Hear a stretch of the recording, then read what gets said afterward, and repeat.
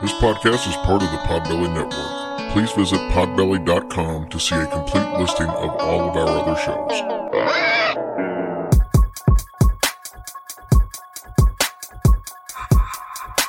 It's about to be a fun ride. Follow along, watch as we slide. Paranormal just hit the lights. Goosebumps all through the night. Mixing just a little bit of twain. That girl sure can't do a thing. Together, hillbillies go insane. Laugh so hard it'll hurt your brain. Podcast you won't ever change. These two here, they got the recipe. Sit on back and listen in to some of our darkest mysteries, eh?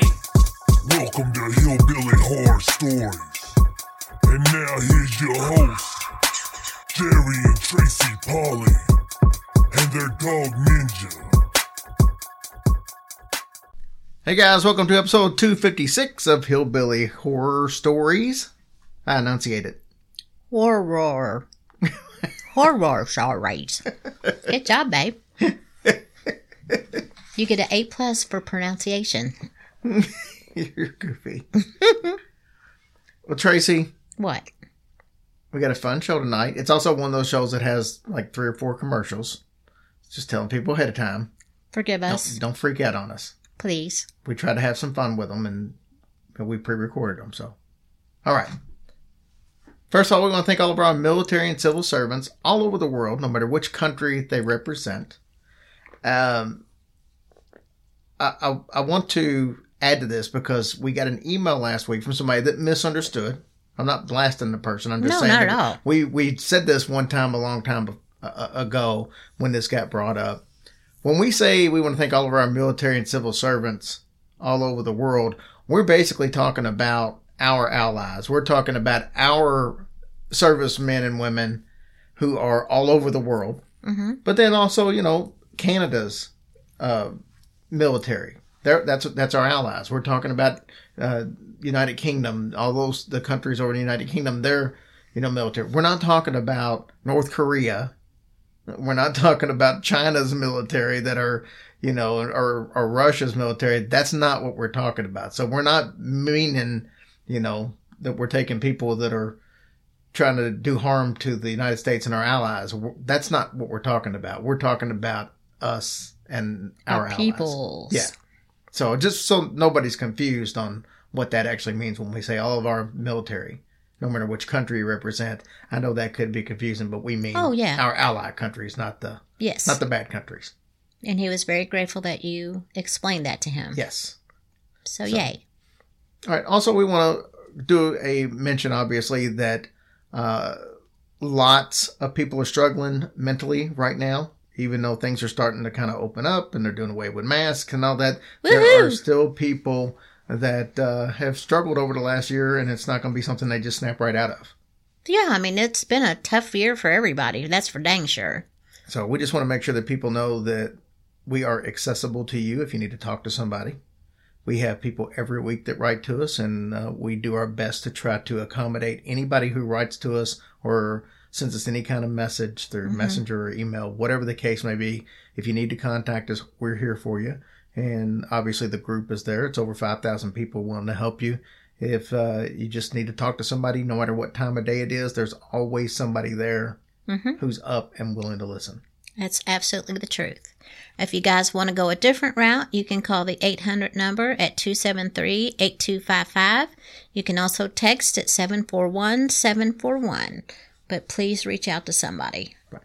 As usual, this episode is brought to you by El Yucateco Hot Sauce. It is the #1 habanero-based hot sauce in the United States. Top 10 out of all hot sauces, no matter what they're made of. Even if they're made out of paper mache, it's in the top 10. Hey, what do you say? Paper mache. But absolutely love it. I'm huge on the Chipotle, which I know is probably not the most popular of their sauces because it's, it's different. It's actually not made out of habanero. It's made out of Chipotle. That's very true. But I love it because it's just got that smoky flavor, and it's just different than any other hot sauce I've ever tried. But they have 7 different flavors. I know why you like it. Why? Because you think you're smoking hot. I don't think. You know it. Fact. Anyways. That's hot. we get to where I take anywhere I go with me, and we keep it in the glove box. Yeah. It's probably not. I don't know if you're I supposed don't know. to keep It's it in probably the not a glove good box. idea, Probably but not. But we take it like last night. We had some quesadillas where we were, and they had some potato. What do you call them? Potato skins. potato skins. And I put it on both of them. So That's good. And every time we bring it to a restaurant, somebody always like, "What is that?" Yeah. And then I go into commercial mode. She's like, But why are anyway. you bringing your own hot sauce? But anyway, you can get your own El Yucateco hot sauce and gear, t-shirts, hats, what have you, at elucateco.com. Put in Hillbilly Horror, all one word, and you're going to save 10% off your total package. You are the total package, babe. See, again, it all comes back to me. Hot stuff. All right. Thank you guys so much for supporting El Yucateco. Yes, they are thank you guys always so telling much. us that you guys send messages and stuff like that, and that's awesome. That is so nice of you guys. You guys are literally the best people ever. Yeah, and don't forget to send us pictures and stuff with your El Yucateco. 'cause Yeah, I it's post so those things, fun. and El Yucateco gets a big kick out of that. Oh, yeah, they do. Okay. Are you ready to jump into the story? I am so ready. I can't stand myself. As I often do, and by often I mean about once every 6 months,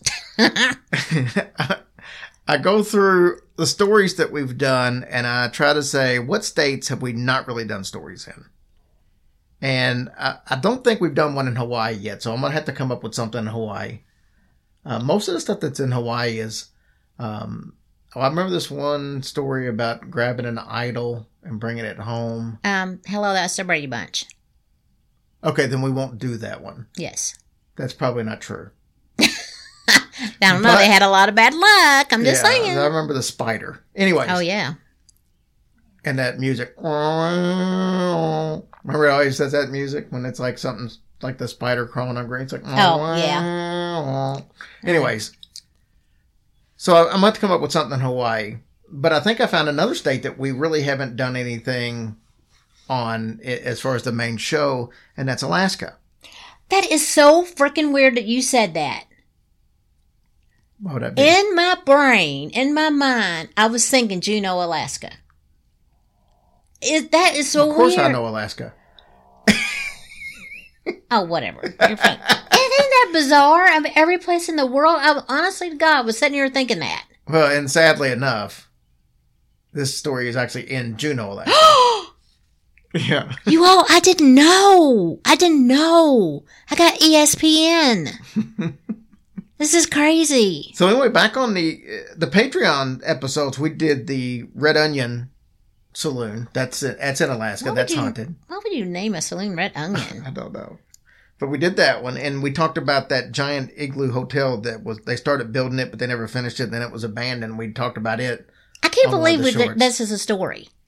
I can't believe you're still on it. I can't believe that I knew it, but I didn't know. Do you feel me? I do. I'm so excited. Go ahead, Red Onion Head. Tonight we're going to learn about the oldest operating hotel in Alaska, the Alaskan Hotel and Bar. Ooh, how original. Yeah. Well, at the time, I guess that's what you call it. at the time it was. So I have to admit, this was a new location for me. I was not aware that it existed until last week, but it's actually a pretty well-known haunted location, and it's been featured on a couple of the big shows out there, one of which is Portals to Hell with Jack Osborne, and Katrina Weidman. Is it Weidman? Doesn't I matter. think it's Weidman. Anyway. Wide, weed, whatever. So we're going to talk more about them and that show later, because there's an actual... I saved that kind of towards the end because it fit better there. So let's get into some history of this beautiful hotel and bar, and it is absolutely gorgeous. Oh, I bet it is. The Alaskan Hotel and Bar was built in 1913, and it opened on September 16th of that same year in Juneau, Alaska. It only took 5 months to construct, which I found completely fascinating for that time period. 1913, you're in Alaska. I'm sure they have their fair share of bad weather, even in the summertime. And to be able to build this building in 5 months. I guess they had to.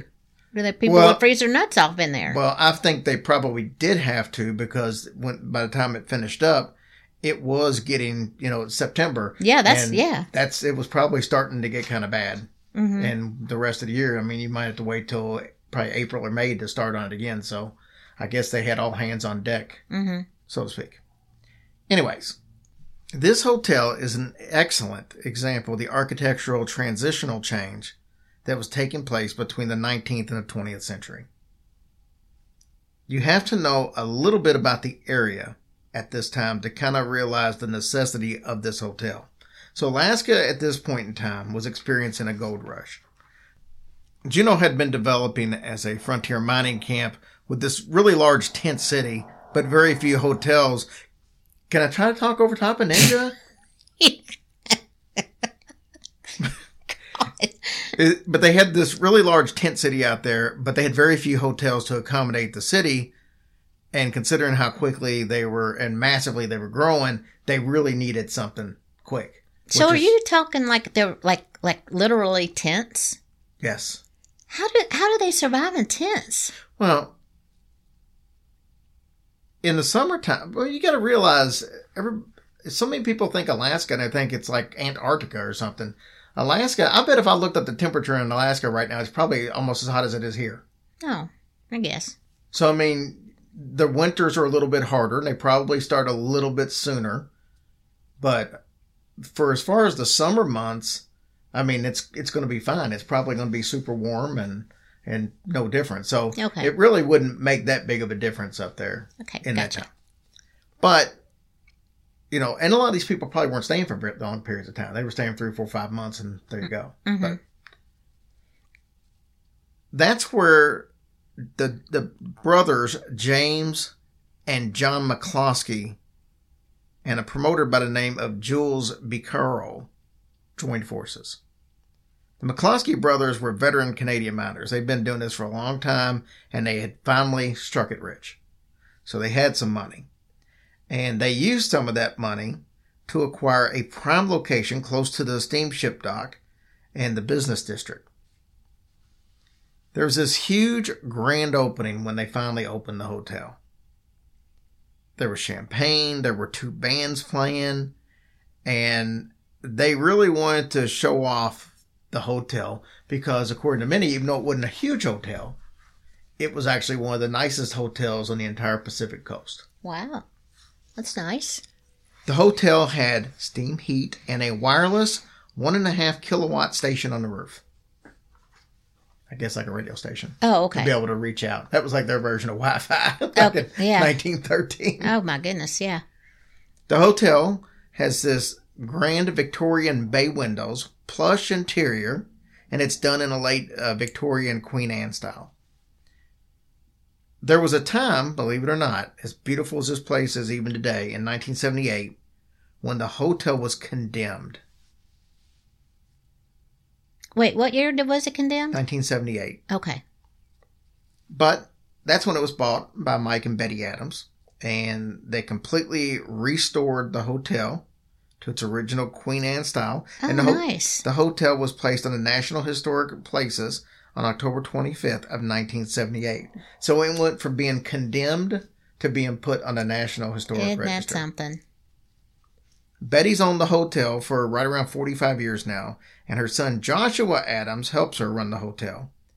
But he may be a part of the reason for some of the paranormal activity going on.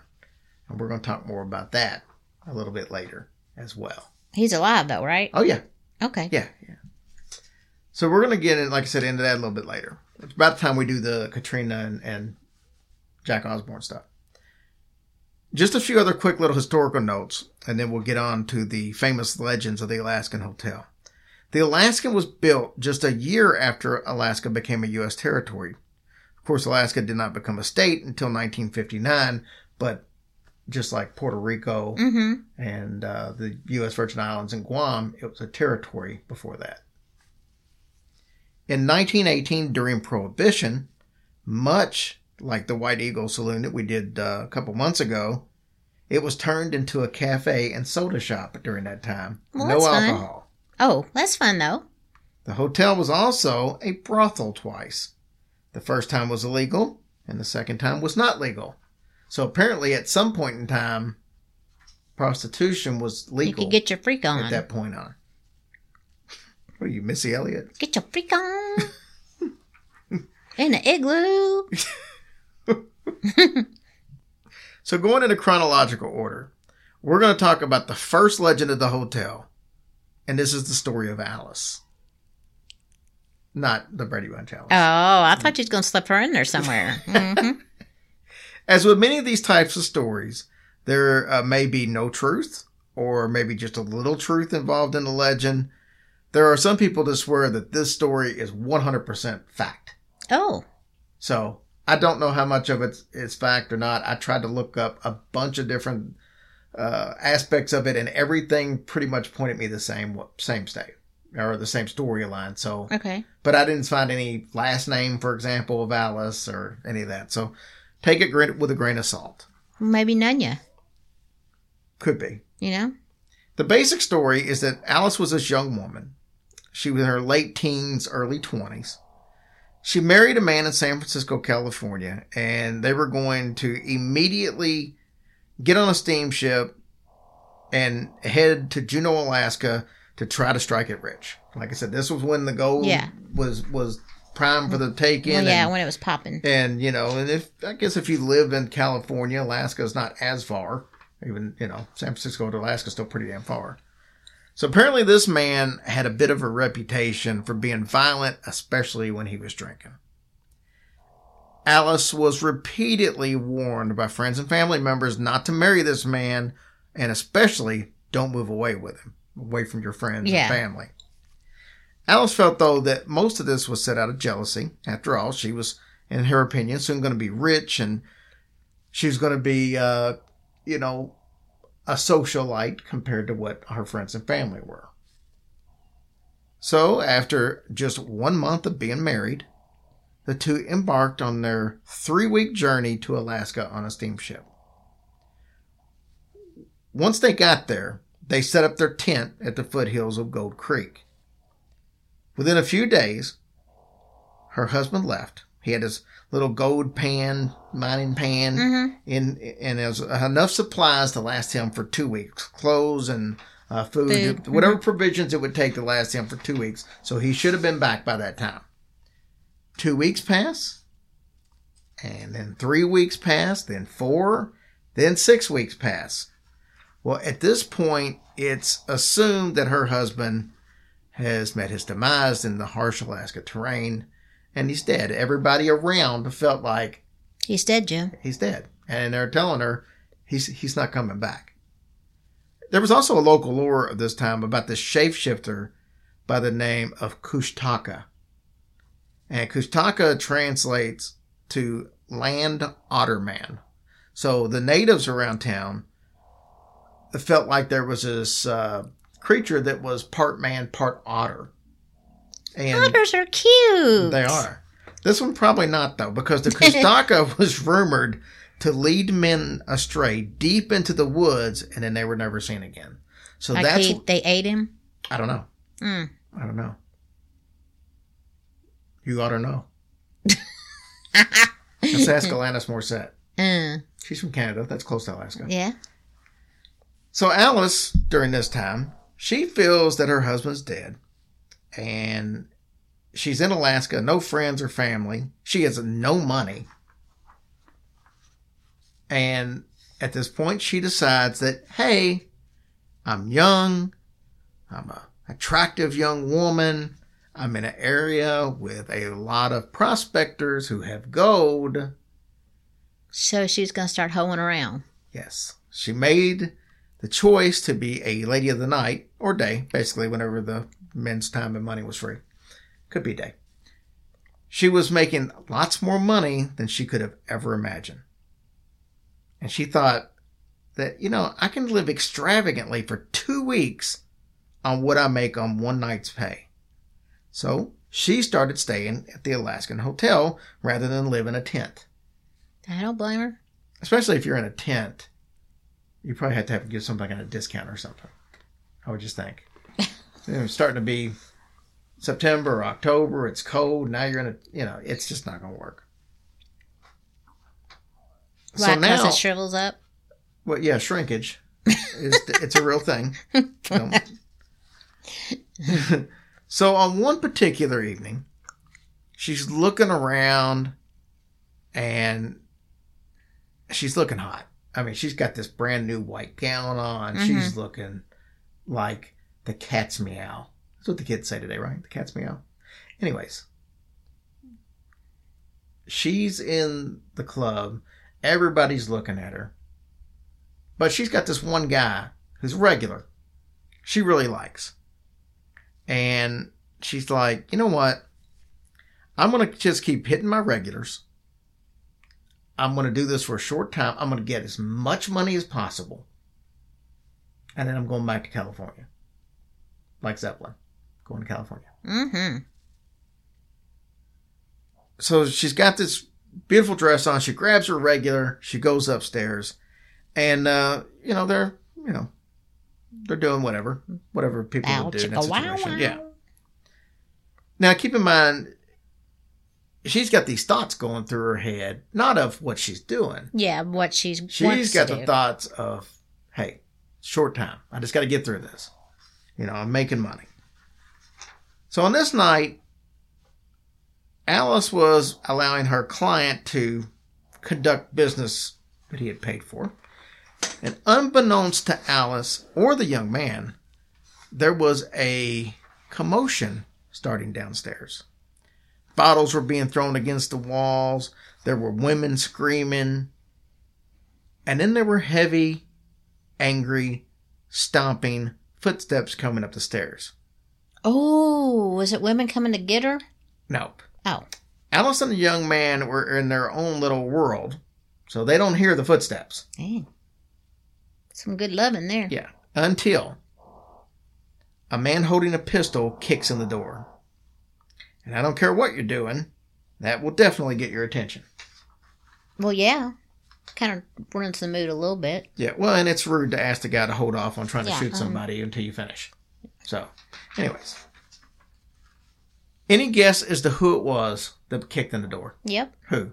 Her husband. Or her husband. Yep, her husband. After 3 months of surviving in the freezing temperatures, he had come up empty on his quest for gold. He wanted only to be comforted by his wife, a wife that he was told was now a prostitute. Well, I mean, could you not send some kind of message to her saying, hey, honey, I'm hanging out here for another month or so? You would think. I mean, so that's on him. So, not only is he told that she's a prostitute, he's then also told, hey, she's up in room 219. That was her room, and that's where she liked to conduct business. So, he bursts through the room, and he shoots the young man point blank in the head. It's not his fault. This soaked her beautiful white dress in blood. He then shoots Alice in the heart before turning the gun on himself. I mean, he didn't even get a chance to talk. What, can you not say... 1913, I don't think there's going to be a lot of talking done about. I mean, he should have let her at least explain. Honey, I thought you were dead. I just wanted to get back to California, and this is the only way I can make money. Cut me some slack here. I don't think he was in the mood for cutting slack. Well, he should have... I mean, I get it. I understand that 3 months is really not long. Really. But I guess if she feels like he was gone, then she just wants to get back to California, and this is the only way she knows how. He should have sent a carrier pigeon or something to say, hey, I'm still here. What if this whole time he was only like a mile and a half away or something? Oh. Well, then he really deserves that, because that would be dumb. So Alice's ghost has been reported by guests as well as the staff there, oftentimes seeing her in her white gown. Sometimes it's blood-soaked. Other times it's not. Of course, I wrote bood-soaked. I left out the L. A former employee said that she would often get calls saying that Alice was in their room from guests. Others would say that they see her sitting on the bed, and even more claimed that they had been touched by Alice. So. I mean, she didn't get to finish. Maybe she's like... This is true. In purgatory. And she's like, dang, I didn't get to finish my business.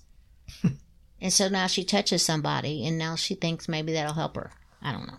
Some have said that if you walk up the stairs, you can see her in the mirror by room 308. I don't know why room 308, but up the stairs, there's a mirror right by room 308, and people say that they see her in that mirror. Alice has also been seen in the bar coming down the steps. Another eerie story, and I think this was kind of cool, is that some people, when they go to room 219, they see blood coming from out of the door into the hallway. Oh, wow. Now, Yeah, that's a game changer. I wouldn't want to sleep in that room. it's like I said, you kind of got to take the story with a grain of salt, but there does seem to be some kind of eeriness, at least about that room. Housekeepers, as a matter of fact, often find misplaced or missing items in that room. So no matter where it goes missing from, it could be missing from the kitchen, it turns up in that room. They said sometimes things will disappear in the room and then reappear in a different part while they're surrendered. So if let's say they're cleaning and the remote control is on the nightstand. They didn't have no remote control back in 1913. The housekeepers today. We're in the that's present right. now. Okay, I'm sorry. My bad. Go ahead. Takes me back to the cell phones. I knew you was going to say that. Anyways, I'm going to play that episode again. No, you're not. I remember which one. I don't remember all these episodes, but I remember that was the Demon House episode. Anyways, so like they can be in there and the remote control can be on a nightstand, and then they'll go to pick it up and it's gone, but then it'll be somewhere else in the room. So that happens on a fairly regular basis while they're in there cleaning. Most said that they described the feeling of dread while they're in the room, with several reporting nauseousness and dizziness while they're in the room. And then when they leave, they're fine. It just happens. One of the front desk workers said that it was always cold in that room and that they would always get goosebumps while walking up to the room. Just the thought of going there was eerie. That's pretty creepy.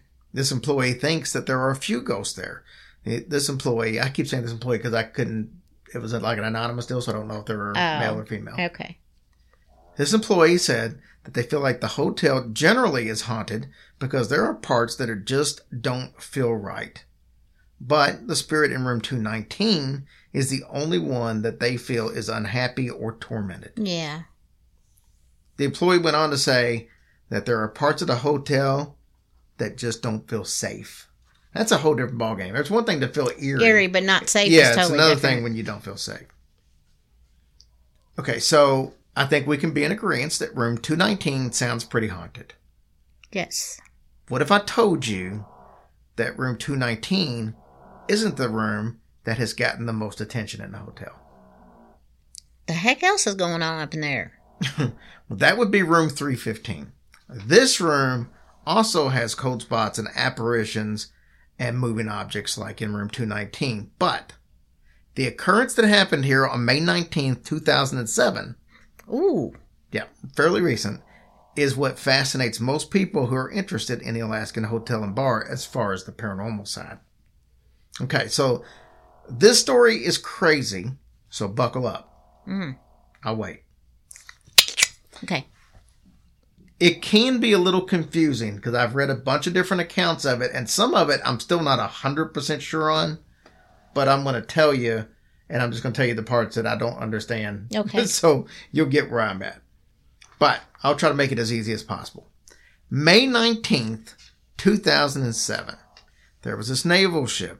The U.S. Bunker Hill was in town. It was actually like it had to do with missiles and stuff is what this one does. But anyways, one of the sailors on the ship had sent an email to the hotel and said that he wanted to stay in a haunted room. So they put him in room 315 because it was haunted. So here's where it starts to get a little bit crazy. Not long after checking into the room, police are notified that there's a disturbance going on up there. Police show up. One of the officers is Juneau Police Chief Chris Gifford.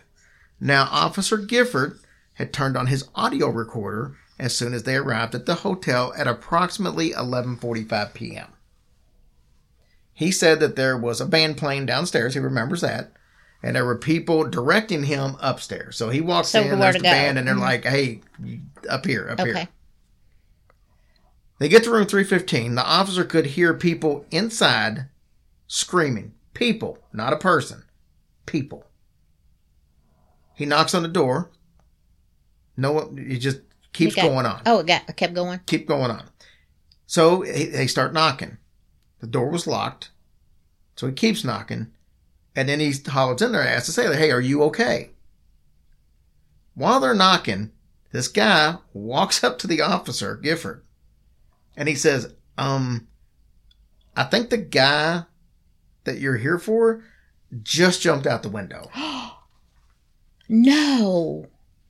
The room below was rented by Jill White. She was a 22-year-old AmeriCorps volunteer, and a bunch of them had rented out rooms in the hotel as well. She said that she heard yelling, but she thought it was coming from the bar downstairs. Mm-hmm. But then she heard glass shatter from above, and then her window shattered. And this is because the sailor didn't jump out the window from the third floor. He jumped through the window. On the way down, somehow, he struck the window that was hers and busted that. Now, part of this is because these buildings are really close to each other. I mean, almost like if you jumped out of one, you could probably almost hit the other one. There's like very little space in between the two. So he supposedly hit a couple of windows on both buildings on the way down as he jumped You mean out. like you ping-ponged off of the one building? Somewhat.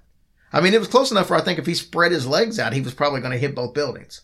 That's how close it was. Oh my gosh. Right. And it's like I said, the buildings they were just really close.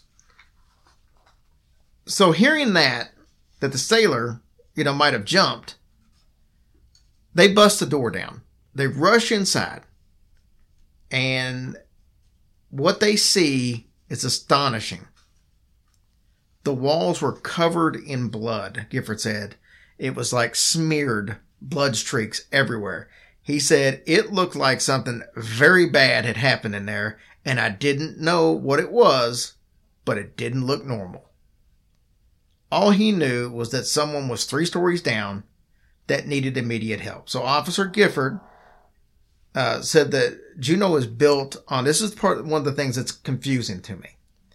Officer Gifford said that Juneau is built on pilings, P-I-L-I-N-G-S, and it's like a tunnel in between some of these buildings. And if the sailor was there, he was going to have to figure out a way to get into that tunnel. That's the part I don't understand, and that's why I said it can be confusing. So I don't know what pilings are. And I know somebody's listening from Alaska, because it don't matter what story we do. If you can write us and tell us what that means to say, hey, the city is built on pilings, and what they may be talking about with these tunnels, we'll appreciate it, and we'll talk about it on the next show. Definitely want to know. Luckily, that wasn't the case.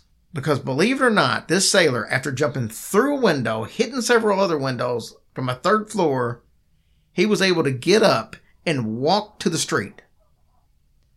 He had injuries all over him from head to toe, according to Gifford, and he had to be medevaced out of Juneau.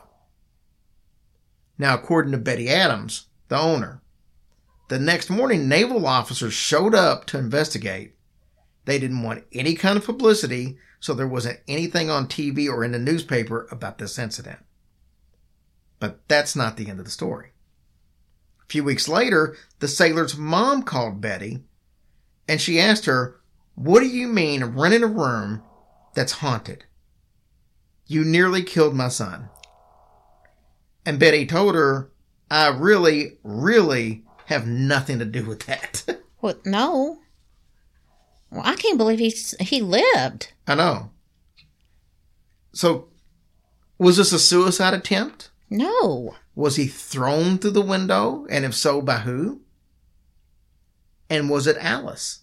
Is it possible that Alice threw him out the window? Well, she could have used him and finished her business.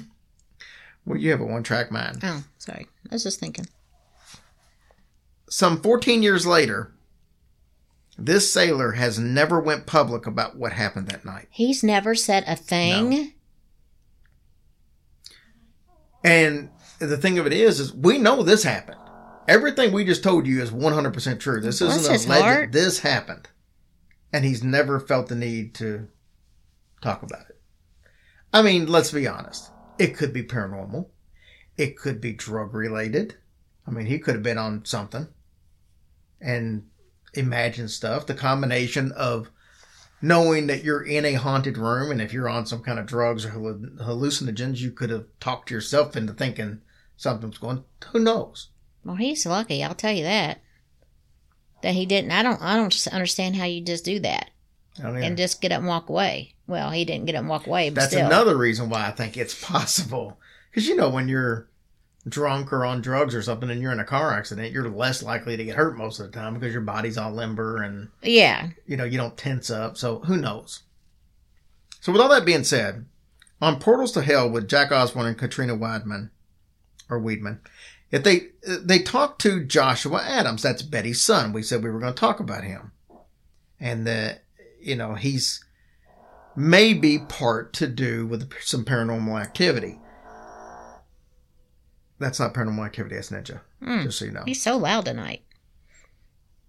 So when they were talking to, and I saw this on an extra. I don't know how much of this made it to the official episode. I didn't see the official episode, but this was like a Q&A session with Jack and Katrina. Mm-hmm. So, and I know some of this stuff didn't make it on the TV show because they said so. But anyways, they're talking to Joshua Adams. He says nonchalantly that I've conjured spirits here on the property a few times, but, No biggie. no biggie. And Katrina's like, dude, stop. You're saying that you physically conjured. And then she says, do you know what is your definition of conjuring? And he's a really smart guy.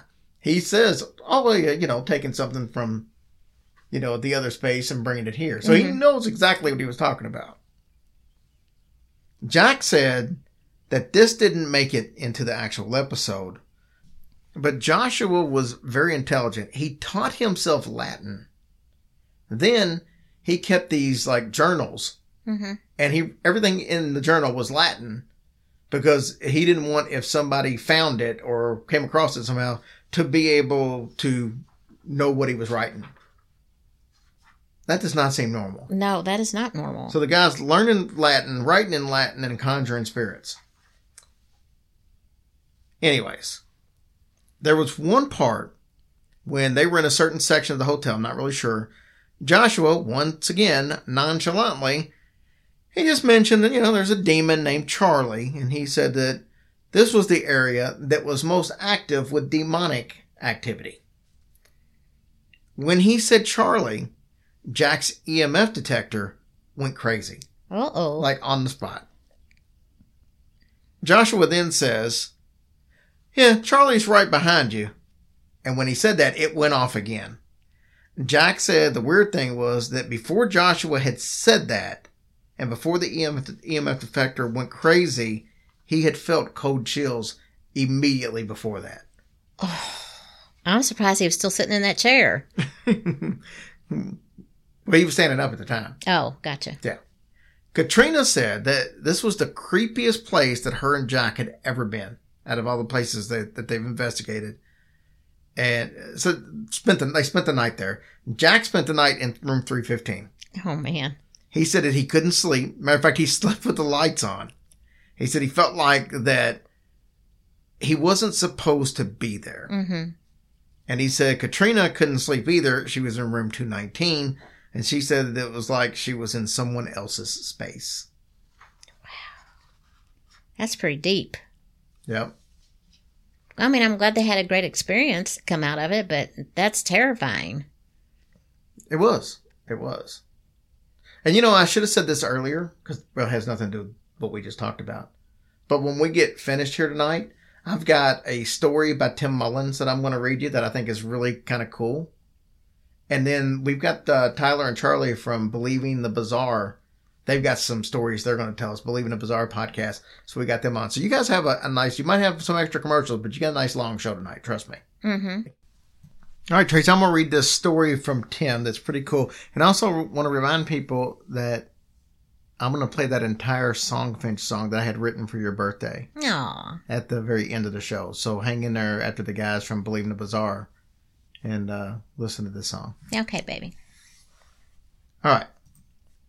Tim said, "Hey, Jerry, this isn't a ghost story or a my car is haunted by my dead cat's uncle story. As Jim Harold puts it, it's more of a head scratcher. As you know, my dad passed away a few months ago. I often lay in bed and try to conjure up memories from the past. Just today, which was April 11th, something suddenly slammed into my head like a cat hitting a wall chasing a laser. My dad was retired Navy. Even as a preteen, I always had a feeling that we weren't let in on everything. My dad was in the Navy, and he would leave home for months at a time. He claimed he was going to Japan or Hawaii, Guam, and so on. And a lot of the times I'm sure he did. But there were times that he wouldn't tell us where he was going or when he would be home. This went on for many years, and my dad eventually retired. The whole time never really telling us what he did in the Navy. When we did ask him, he would just shrug it off or just tell us nothing really. I worked in a warehouse. I never bought into that. As the years moved on and my dad's health started to decline, he started to show signs of dementia. Now, I don't know if he forgot that he had an order to stay quiet, or if he just wanted to let us in on some stuff before he forgot.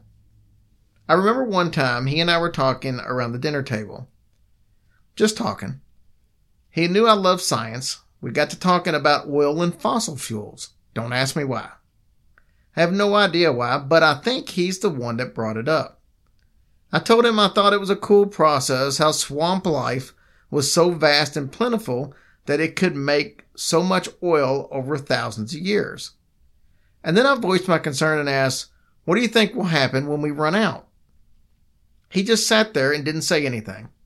After what seemed like forever, he finally said in a very serious voice, what if I told you we would never run out? I replied, of oil? Of course we'll run out eventually. His reply was, we won't. So I asked, oh, and how's that? You know something I don't? He answered me, oil is a renewable energy source.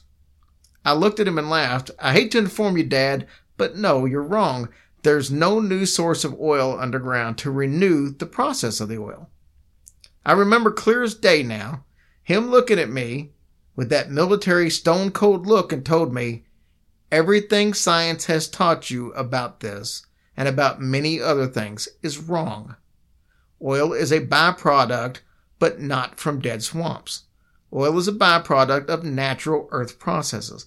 If the oil companies would go back and survey their old wells, they'll discover that underground reservoirs are filling back up. I just looked at him, laughed, and told him that he needs to go back to school and take his meds. After that day, we never really talked about it again. It was about 10 years later, though, when I was at a doctor's office and reading a magazine. I was flipping through the pages when I came across an article that read something like, Big Oil discovers oil reservoirs refilling. Oh, my gosh. It said scientists discovered that they were indeed being filled back up, but at a rate too slow to invest going back to drilling them. My mind was racing. I immediately recalled my conversation with my dad 10 years before. How in the hell did my dad know this a decade before scientists knew? To say my mind was tripping would be an understatement. A few years later, I was visiting my parents and I brought it up and questioned how he knew that. He looked at me and denied ever even saying it.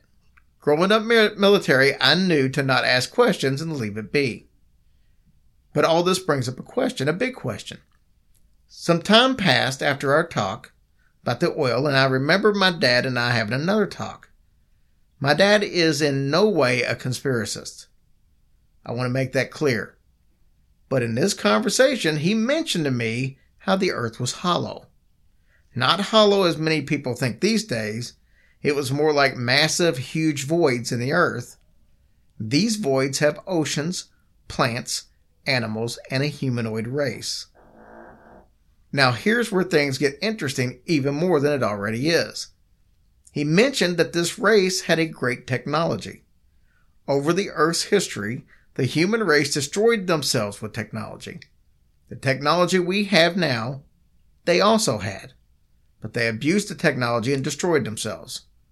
Slowly the human race would repopulate, but the technology was lost. When the surface race was ready, the humanoid race from in the earth would come and reintroduce the technology. The past civilizations had modern tools and vehicles of sorts. They could fly and use mechanical transportation, but each time they would destroy each other. So now I question everything. If he was right on the oil, who's to say he's not right about this?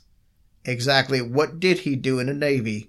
And exactly what did he know and how much? Oh my gosh, that is wild. How cool is that story? That's so cool. Wow. So I thought that was interesting. Daggone. It definitely makes you think. Yes. And I know Tim's probably like, well, God, what else? Like you said, what else did he know? Dang. Well, thanks for sharing that, Tim. That's real interesting. All right. So, Tracy, some real quick reminders. And then we're going to get into what you got going on over there. Louisville show. It's our 5-year birthday show. I'm sure there's going to be some surprises. Brohio will be there. We will be there. A lot of friends and family members.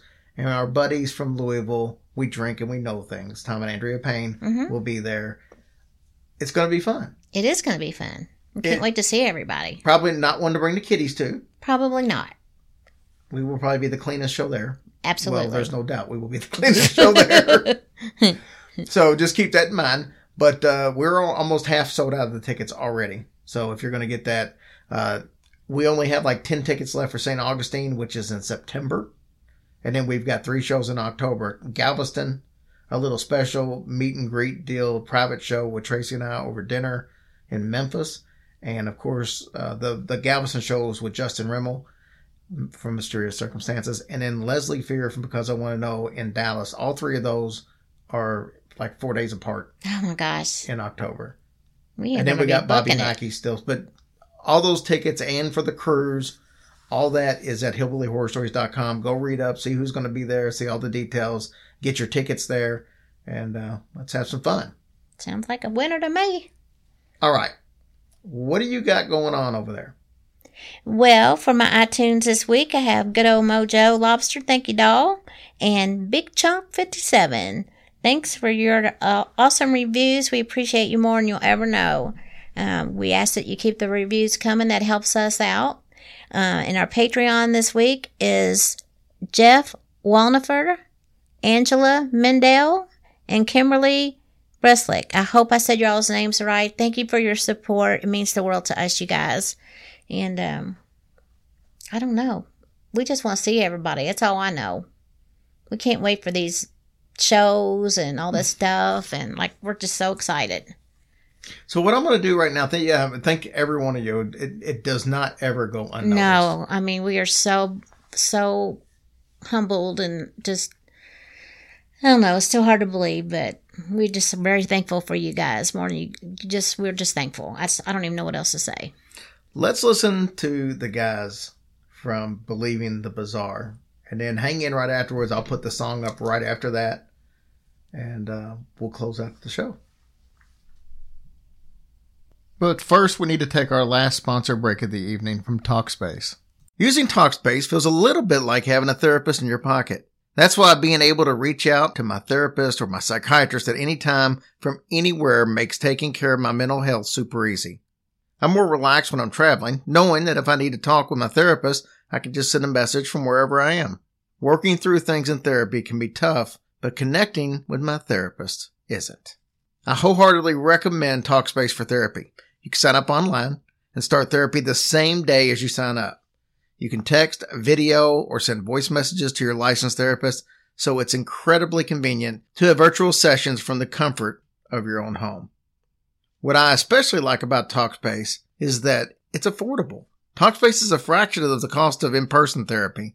Instead of waiting for an appointment, you can send unlimited text messages to your therapist 24 hours a day, 7 days a week, and they'll engage with you daily 5 days a week. As a listener of this podcast, you're going to get $100 off your first month with Talkspace. To match with a licensed therapist today, go to Talkspace.com. Make sure you use the code Hillbilly, get your $100 off your first month, and show your support for the show. That's Hillbilly and Talkspace.com. TALKSPACE.com. Hey guys, I'm excited. I set this up a couple of weeks ago, and I've been waiting for this one with bells on. Not really, because that interrupts the microphone and stuff, so I don't really have bells on. But we have got Tyler and Charlie from Believing the Bizarre podcast. Guys, thanks for coming on. Oh, thanks for having us. Thank man. you so much. We appreciate it. So for people who haven't heard your podcast, if you was to give a one paragraph on what exactly your podcast is, how would you two explain it? Oof. You want me to try and tackle this one? Yeah, you go ahead. Okay. We're a paranormal comedy podcast that doesn't speak down to anybody. It doesn't require any more information than what you can do on Google or Wikipedia or anything like that. But we do our best to kind of wrap these theories and conspiracies in a bow, present them to you, and then we take a step back and we look at these topics critically and we decide whether or not we find them believable. And we have a scale where it goes from believable to viable to skeptical to unbelievable. So first half of the episode is like, let's talk about this story. This is crazy. I can't believe this happened. And then the last 10 minutes is like, okay, now let's really talk about this and see what's going on here. So Charlie, let me ask you this. How do you two know each other? How did you come to be podcast hosts together on this podcast? Oh, this is my favorite story. I met Tyler. We met each other in college. We lived in the same dorm room. Man, that was 10 years ago, by the way. And I found out that Tyler was in improv in our theater department. And that was actually my major was theater. So that's how I found out. They're mutual friends. And I kind of stalked Tyler in the best way to say that. And I approached him one day in the cafeteria. I saw him walk past me and we went past each other. And I did a 360 or 180 on my heel. And I said, "Are you Tyler? I think I know you. I think we have mutual friends." And he's like, "Oh, yeah, yeah." And I was like, "Do you live in Gallucci Hall?" And he's like, "Yeah." And I was like, "You live with the other Tyler, right?" Because that was his roommate. And he was like, "Yeah." And he's like, "Do you want my social security number too?" Dude, I think you even got the room number. You're like, it was 319, yeah, right? I did know. And that I really have no idea. Shout out University of Akron. Yeah. So you guys are zips. Yeah. We joined right after they won the soccer championship in 2010, but neither one of us care at all about soccer. No, that was their selling point though. They're like, "We're good at soccer." We're like, "That's cool." I saw the virtually all applicants are accepted. I was like, okay, I don't have to write an essay. I don't have to take the SAT. Let's do it. LeBron's nearby. Oh, actually he left then, but you know, it is what it is. So yeah, it's been 10 years, man. Yeah, we're old. So you guys cover anything really that's bizarre. You got conspiracies, cryptids, hauntings, UFO stuff. So you really do cover the whole gamut. Tyler, what are your favorite types of episodes to cover? Do you have a certain one of the categories that you like more than others? Definitely a fan of cryptids. I really love cryptids. I don't know if they would necessarily be considered like skinwalkers. I guess that would be like a Navajo cryptid, but that's definitely one of my favorite topics. We both really like aliens. I also am a huge fan of just the conspiracies in general. And the issue with the conspiracies is sometimes they aren't that scary. Not that we're always a scary podcast. Actually, I would say probably more often than not, we're not that scary. But I love the fact that conspiracies are just so open-ended and there's so much opportunity to really dissect them. But no matter how hard you try to break it down, you always leave the end of the episode like, well, who knows? You know what I mean? It's like, yeah, it's true. You never close the book on it. So I would definitely say both conspiracies and the cryptids are my favorite to cover. What about you, man? I like aliens. I know a fair amount about aliens. I like them a lot. They're neat to me. Are you a ufologist in training? Yes, yeah. I almost applied to MUFON once, and they're like $80. I was like, I can't afford that right now. $80? It was a lot. Did you go to MUFON? It was a lot. Did you need references? No. I also really like ghosts. I like ghost stories a lot too. I got a friend, Chris Cogswell, who is a host of the Mad Scientist podcast. He actually was working for MUFON for a while. Really? Yeah, he fell into a situation where they had a difference of opinion on ideology, and he decided that it wasn't for him, and he kind of left. But yeah, I've heard of the Mad Side of his podcast, actually. Yeah, that's cool. So we know at minimum he had $80. Yes. Hopefully the disagreement wasn't like he's like, I believe in aliens, and they're like, we just like the money. He was some kind of a researcher or something, but he actually had a pretty good position with them. So it was, That's awesome. but yeah, I think it was more of a political type deal, not politics as in president type deal, but right. It was just, it was all about, he thought they should have been doing something one way and they weren't doing it that way. And he just decided to part ways with them. But so I got to say this because we haven't even talked about this on our podcast yet. And before we jumped on the air, we were kind of talking about pre-recording episodes and stuff. And I wish we wouldn't have, but we had to. I was in North Carolina last week, Holden Beach area. I'm not there anymore, so I don't mind saying that. And I saw the craziest thing. It's not the craziest thing, but for that week, for me, it was the craziest thing. Have you ever been to North Carolina? Oh, yeah, a couple times. Have you ever been to Holden Beach? I have not been to Holden Beach. I've not been to the coast of North Carolina. I've been towards the mountain part, more western part of North Carolina. I gotcha. I love Wilmington, but that's neither here nor there. So I was on vacation with my wife's family, and we were playing this game inside, and it was out of nowhere. I was just like, let's just go outside, because the night before was a really starry night. And even though we're not in like urban area Ohio, there's not a ton of stars that I can see from my yard. So when we were on the beach and it was kind of far out there, I was like, I want to take advantage of this week. So my wife and I went outside and we saw all these blinking lights, which I had seen the night before. And I was just like, those are just planes, just planes flying over the ocean. It is what it is. And then we saw them, but they were like changing directions, which I've never seen a plane change directions so immediately as I saw these blinking lights, where it was like going right and you'd like blink, you'd lose it, blink, you'd lose it. And then, all of a sudden it's going the other way. So that was like the first red flag where I'm like, this is kind of strange. And then it does like this circle pattern and it lights up really, really bright red. And I was like, my mouth just open. I'm like, I literally just said 5 minutes ago, let's go outside. I was just trying to see stars.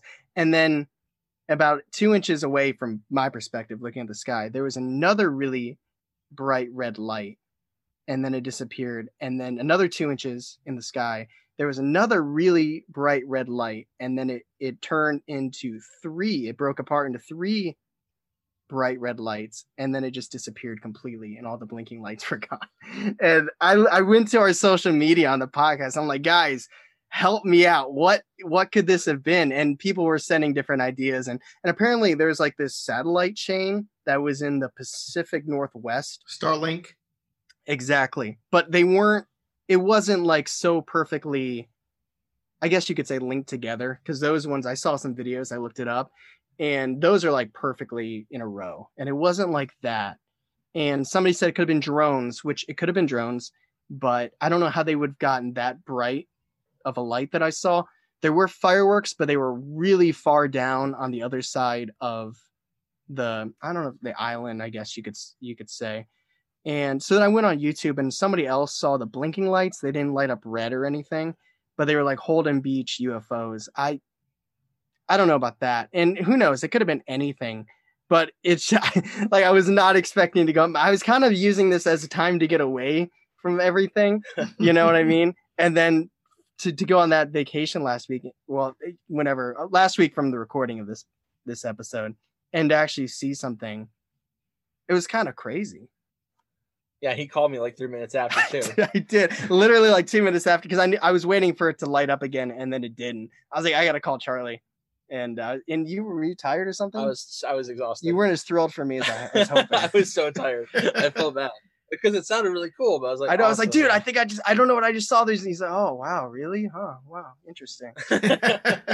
Is that it? Or but that was kind of crazy. And yeah, just a little sequitur there from your alien thing. I had a listener who was out fishing this past weekend, and he sent me a message yesterday and said, I'm trying to send you this video. I saw these lights in the sky. We filmed it for like 5 minutes, and it turned out to be the Starlink, though. Oh, really? Really? That would Yeah. still be a really cool thing to see. You know what I mean? It's like I'd be a tiny bit disappointed if I found out it wasn't a UFO, but at the same time, that's a really incredible thing to see. Like I saw on the same trip, NASA in Virginia launched a rocket on Monday. And the only reason I even knew about it was because I was on Twitter and because we're from Northeast Ohio, and Cleveland weather something tweeted at Erie, Pennsylvania weather something. And they're like, yeah, Virginia rocket. I was like, wait, Virginia? I'm in North Carolina. That's so close. And if you could see it in Ohio. So I went out and I saw that, and that was pretty cool. And I thought that would be the extent of things in the sky. But It turns out it wasn't. no, it's pretty sweet. So let's do this. You guys have tackled a subject on your show that for some people it's taboo, and it's the conspiracy theory of 9/11. Oh, I was Oof. gonna say that was one of these conspiracy theories That was- I liked a lot. Oh, did I cut you off? You want to finish your question?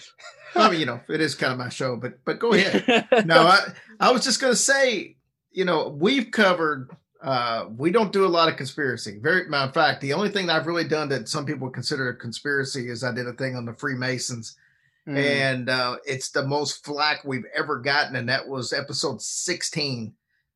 So that shows how long ago it was.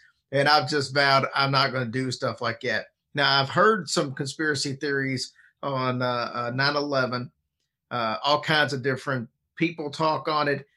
It's a very touchy subject, to say the least, with some people. Some people, it's just, practically blasphemy to even bring up the fact that there could be a conspiracy involved in that. Same thing with the Sandy Hook shooting. Those two seem to be the two that get the biggest pushback. So you guys probably already knew that when you decided to do the episode. Tell me a little bit about what the thought process was about actually doing that episode, and have you gotten any pushback since? Weirdly enough, I think we got more pushback from the moon landing conspiracy. I wanted to tackle that because it was around 9/11 when it happened. I was like, this is something that affected my life, and it's interesting to talk about. And I feel like stuff like that, when you're scared to talk about things, it's like Voldemort. Like, fear of a name is fear of the thing itself. If we can't talk about it, we can't grow. So that was my reasoning behind doing it. I remember that was one of the episodes beforehand, before we even started Believing Bizarre, when we were a different podcast, we met with one of our friends, Logan, and we were like, what do you think we should stay away from? What do you think we should focus on? And because one of our first episodes was about Slender Man, and he was like, well, a little girl almost died because of that. If you heard about that, the stabbings. And he was like, be a comedy horror podcast. That's cool, but don't make fun of victims. So we kind of had that mindset already from the jump. So when it was Charlie's episode where he presented it, and when he was like, we're going to do 9/11, we kind of had a pre-production meeting, if you want to call it that. And we were just like, we have to handle this as tactfully as possible. It's like, we're going to do due diligence, and we're going to talk about the conspiracies. But at the same time, we have to keep reminding throughout the episode, it doesn't matter if it's a conspiracy. The underlying fact is it is a tragedy. No matter who caused it, no matter how it happened, it's a tragedy. Almost 3,000 people were killed. So it's a terrible thing, but it was kind of finding that balance of talking about these conspiracies and also reminding that it's a horrible thing. And we know that, it's not, the conspiracy isn't greater than the tragedy. Yeah, that was a big thought process for the whole thing. But the biggest flack we ever got that I've seen was another cryptid. It was oh yeah, I'm almost afraid to say it, but I'll say it because I think Kushtaka. the Kushtaka. I think I'm saying that right. I think a couple times in the episode I said Kushtaka, but it's Kushtaka. It's like these otter people in Southeast. Help me out. Southeast. Oh God, because that was I said it was Southern Alaska, and this guy was like, it's actually Southeast. I'm like, okay. But that was, I think, the biggest flack we got. There must have been like a group of people that listened to it at the same time, because like we launched it in like November. In 2 months, it was fine. And then there was like this random stretch, one random week where like 3 people were like, I'm offended. We don't like talking about this. You mispronounced this. It's not south, it's southeast. But it's like, I do my best to kind of put those fires out as quickly as possible. I'll never be like, screw you, don't listen if you don't want to. I do my best to be like, I'm sorry we got it wrong for you. We're doing our best. We try to take the time before every episode to research it thoroughly. And also if there's a word like, Okihara, like the Suicide Forest. Yeah. I spent the entire day when we were recording Okihara. I probably still butchered it a couple times, but it's like I wanted to say like we put the time in and the effort in, but we're not always going to hit it, and I'm always willing to own up to that. But that person did say, never ever put any of our urban legends on your stupid believability scale. And I'm like, all right, that we're not going to do. That's part of that's part of the podcast. Like, I will apologize. I would never, ever intend to offend anybody, but we're not going to change the format of our podcast because, one person felt triggered. Do you remember anything about that cryptid and why they were so upset that you talked about it? Yeah. Basically, you kind of touched on it. It was like this taboo thing in their culture, and we're not from that culture. They felt like we shouldn't have talked about it. That was one of the many reasons. It's kind of like Skinwalkers in the same way, where it's like if you're not part of that culture, that tribe, it's the Tlingit. If you're not part of that culture, they're kind of like, who are you to tell our story? Which I totally get, but it's kind of like, that's also why I never want our podcast to make it feel like we're experts teaching our audience. Like we're sharing the same information that if you wanted to spend 2 hours on a Saturday night, you could find it too.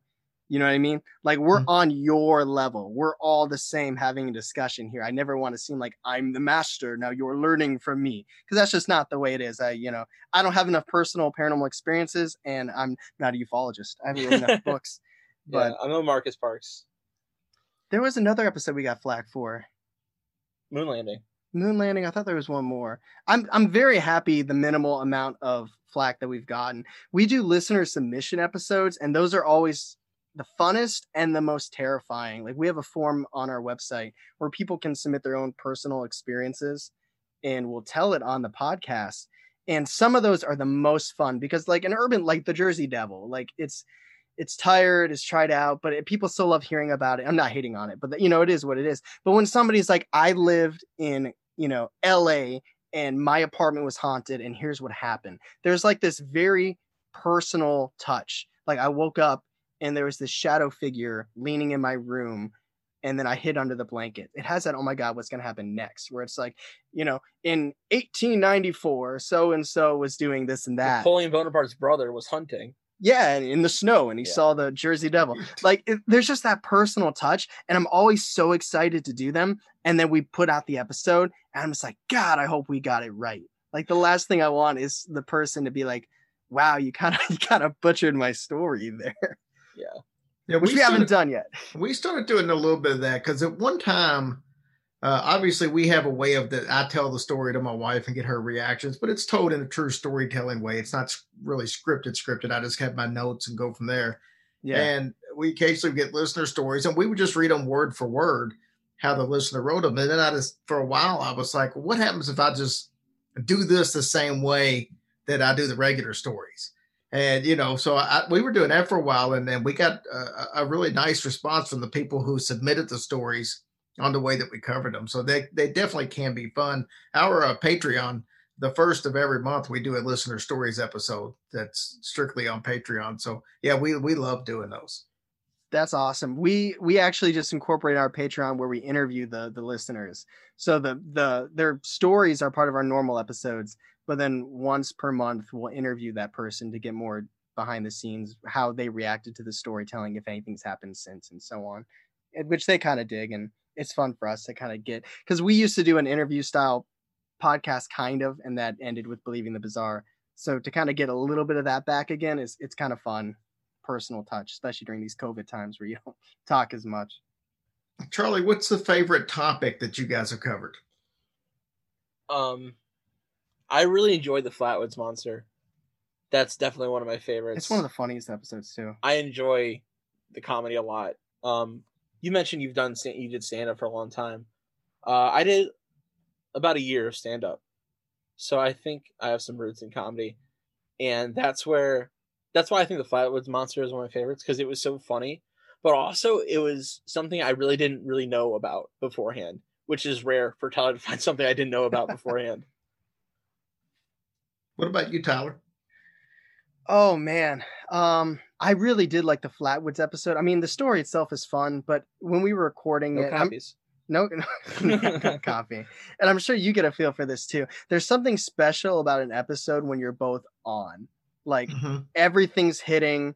You know, your feet, the energy is good, the conversation's going well. So even if I don't love the topic, I have a special fond place in my heart for the episodes where I know Charlie and I both brought it 100%.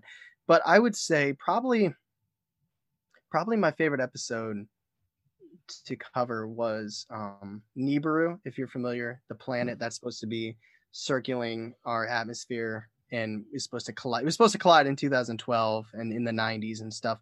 And that was a personal one for me because I remember I was like in 10th grade in high school, and I have no idea what class this would have been for. It sounds like an awesome class looking back. But this kid did a research on why, like a project on why the world was going to end in 2012. And I'm like a 16-year-old kid, like, oh my God, what?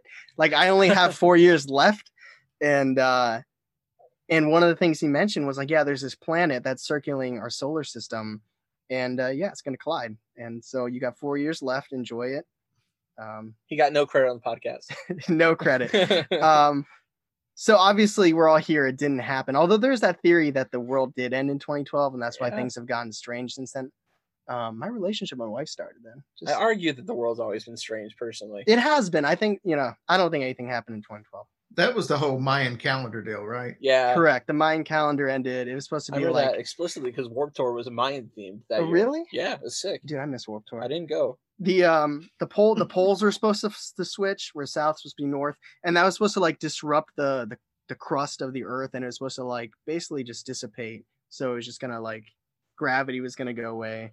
And I don't know how the planet even fits in that. I think we joked on the podcast the planet was gonna like come by and see that the world was already exploding. It's like, all right, you guys seem to be covered here. I think we're good. But there's like, I think that's why aliens are so interesting. It's like space is so hard to conceptualize because it's so big and nobody knows what's out there. So like, do I believe that there's this planet that could really collide with Earth? Not really, because I think we would see it if it was in our solar system. But at the same time, it's like, who knows? Nobody knows if that's going to happen or if anything like that could happen.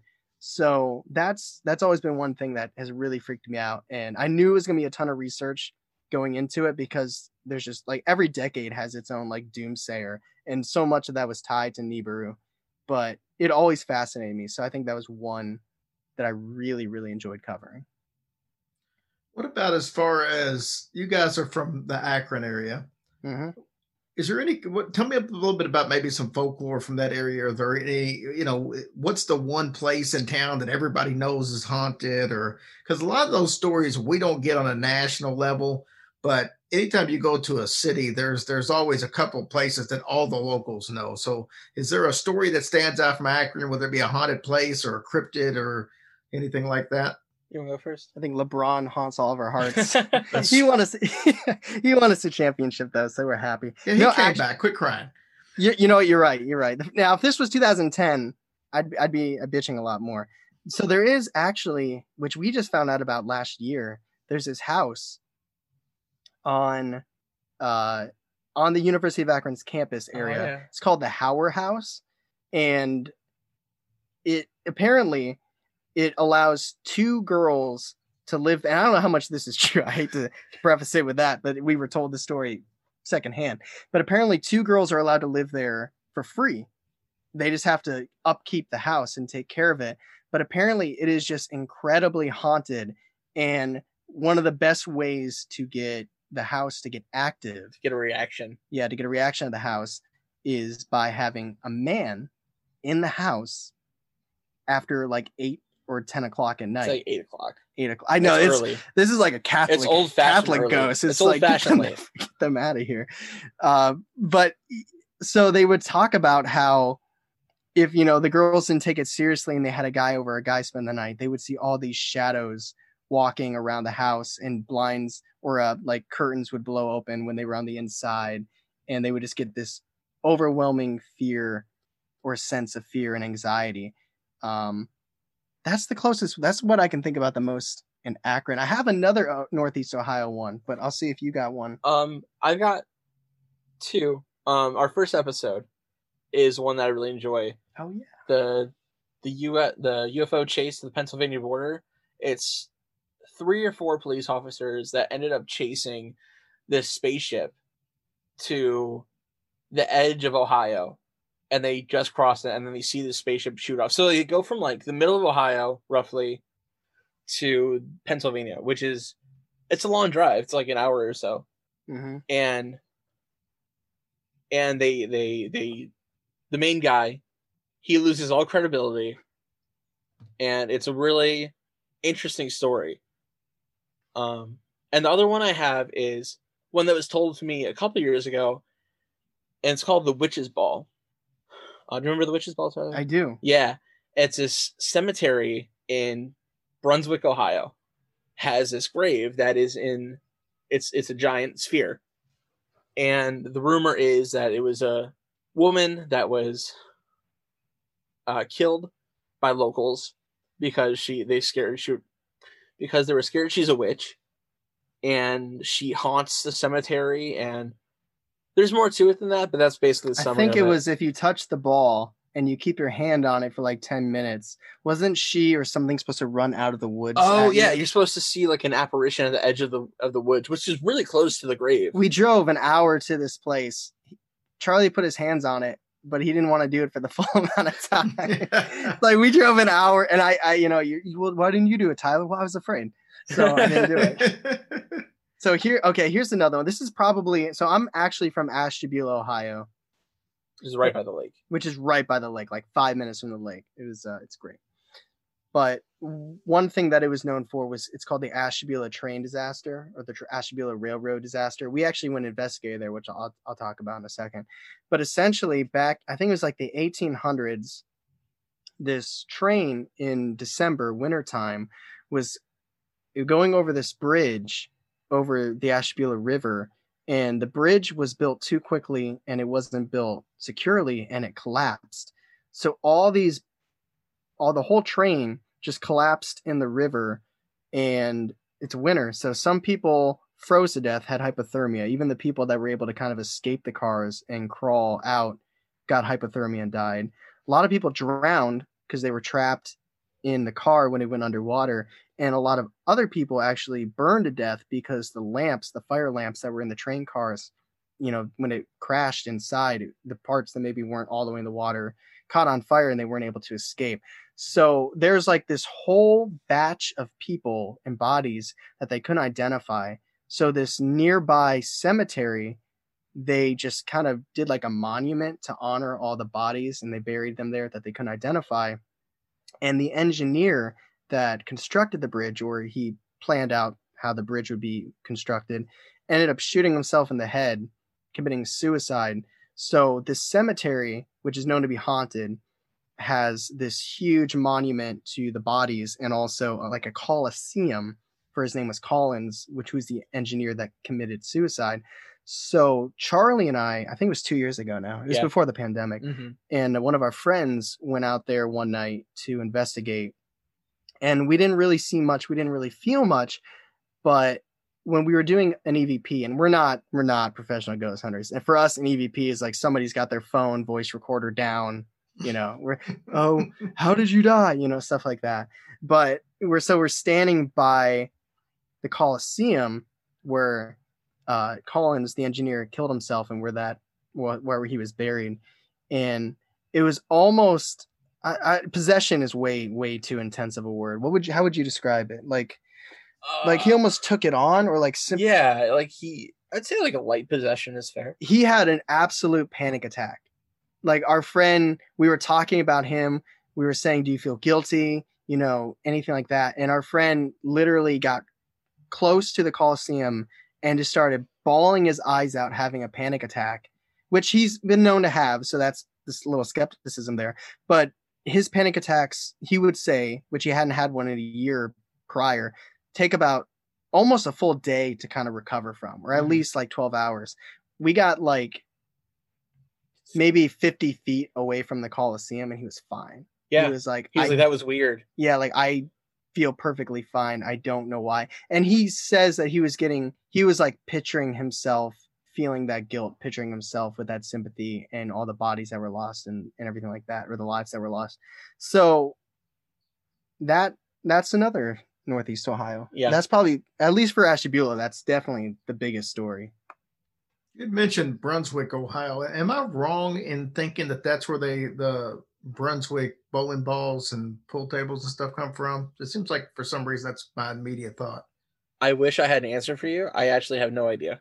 I'm not much of a bowler, man. Possibly. That would be a good thing to look up. Yeah, I don't have know. no idea. Yeah, I don't either, so I could be completely wrong. All right, guys, it's been awesome having you on the show. Everybody, I'm telling you right now, if you haven't listened to Believe in the Bizarre, go subscribe today. Leave them a review. Tell them that Hillbilly Horror Stories sent you, so that way you know that they heard about it, the show from listening to us in this episode. And guys, tell them how they can keep up with you on social media. You can head to Instagram. You can go to Twitter. We're not very active on Twitter, but we're there. Go to Facebook. We have a Facebook group that you can join. It's a lot of fun. It's private, but we accept everybody. Yeah. That's where the most of the engagement is. But I would definitely say Instagram is probably our hottest platform. So that's Believing the Bizarre. We have a Patreon going. You'll probably want to actually listen to a couple episodes to see what you're getting before you join the Patreon. But a lot of extra content, new episodes every single Tuesday. You can get in touch with us through either Gmail, believingthebizarre@gmail.com, or Instagram Messenger, honestly. You can drive up to Cuyahoga Falls, Ohio, and visit Charlie. You could. I'll take you to somewhere. Where would you take him? Really, though, where would you take him? Burntwood Tavern. Burntwood. Have you been to Crave yet? No. It's a really good taco place. But yeah, if you search Believe in the Bizarre, I've put a lot of effort in that you'll find us. I made sure we have visibility. But also, we want to thank you for having us on Hillbilly Horror Story. It's an honor to be on. And we appreciate it, man. I'm glad you guys came on. I ran across your show a while back, and it's like I said, it took a while to make this happen, but I'm glad we finally did. I am absolutely. too. All right, guys. Thank you so much, and we'll talk to you soon. All right. Thank you. Thank you. They have such a fun show, lots of comedy and stuff built in, lots of cool subjects. I really enjoy listening to them. And as usual, go listen, go subscribe, support these guys, just like all the other podcasts that we bring on here, and make sure you leave them a review and tell them that you heard about them on our show. Yeah, please do that, guys. It means a lot to them, and it means a lot to us when you do that as well. It does. It does. Trust me, I go look at these shows and I look at the reviews to see how many people from here mention us in the reviews. It's very much appreciated it. Wait, it's very much appreciated. I think you were closer to being right all along and just didn't realize it. Anyways, I think I added an extra da-da. I'm gonna go ahead and throw that song right here so you can listen to the full version. Go buy something special from Songfinch for somebody in your family. It only takes like 4 or 5 days. Mm-hmm. So you still have time to get your dad one if you really want to do that. Yeah. But just the process of ordering it is kind of fun. Just answering all the questions and all that. It's a really cool experience. So. And I want to thank you for that, honey. It means the world to me. Thank you for doing that. You're welcome. You're like the best honey bunny ever. Yeah, I agree. We love you guys, and we hope y'all have a blessed week.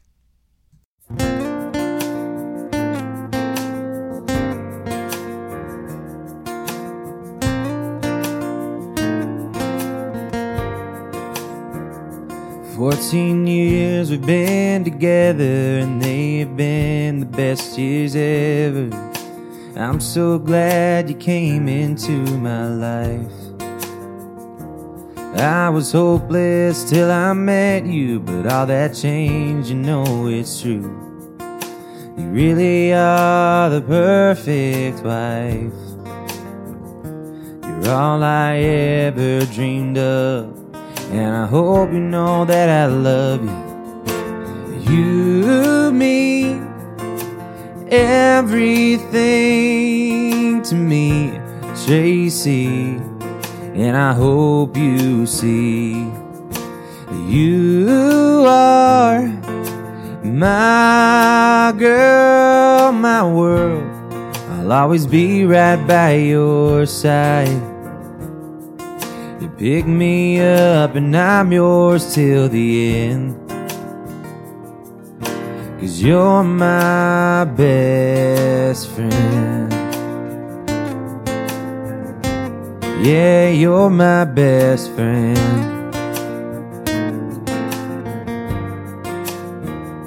I popped the question up on stage at the Grindstone concert that May, and we tied the knot on that September day.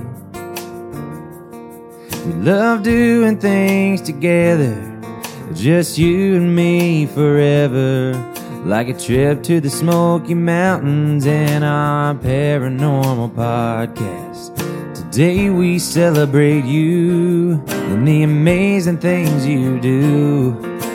You mean everything to me, Tracy, and I hope you see that you are my girl, my world. I'll always be right by your side. You pick me up and I'm yours till the end, 'cause you're my best friend. Yeah, you're my best friend.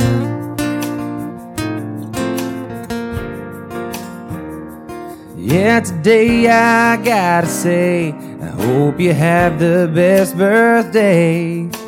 You mean everything to me, Tracy, and I hope you see you are my girl, my world. I'll always be right by your side. You pick me up and I'm yours till the end. You pick me up and I'm yours till the end,